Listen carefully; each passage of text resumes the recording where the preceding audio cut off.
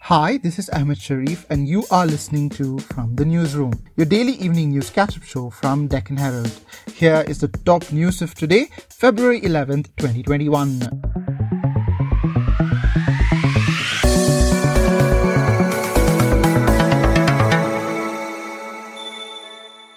Union Defence Minister Rajnath Singh has today said that security forces have proved that they are ready to face any challenge to protect the sovereignty of the country and that India will not allow even an inch of its territory to be taken. Talking about the situation along the line of control in the Rajya Sabha, Singh said, and I quote, "Our sustained talks with China have led to agreement on disengagement on the north and south banks of Pangong Lake.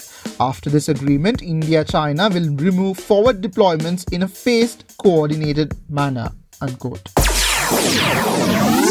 Bihar Chief Minister and JDU leader Nitish Kumar has today backed the three contentious farm laws, saying these legislations are in the interest of farmers and not against them. Speaking to reporters after meeting Prime Minister Narendra Modi, Nitish said that his party is with the government on the issue and that the centre has opted for the right path by holding talks with the farmer unions agitating against the three laws.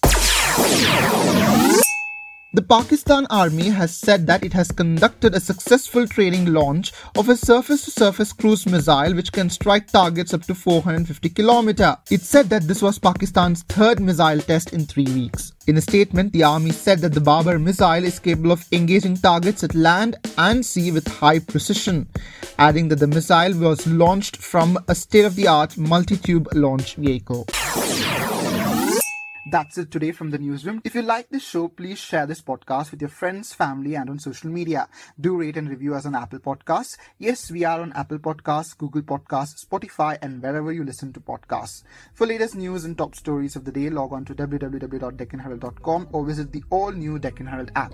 Check out our e-paper at www.deccanheraldepaper.com. Subscribe to our Telegram channel at t.me/Deccan Herald News.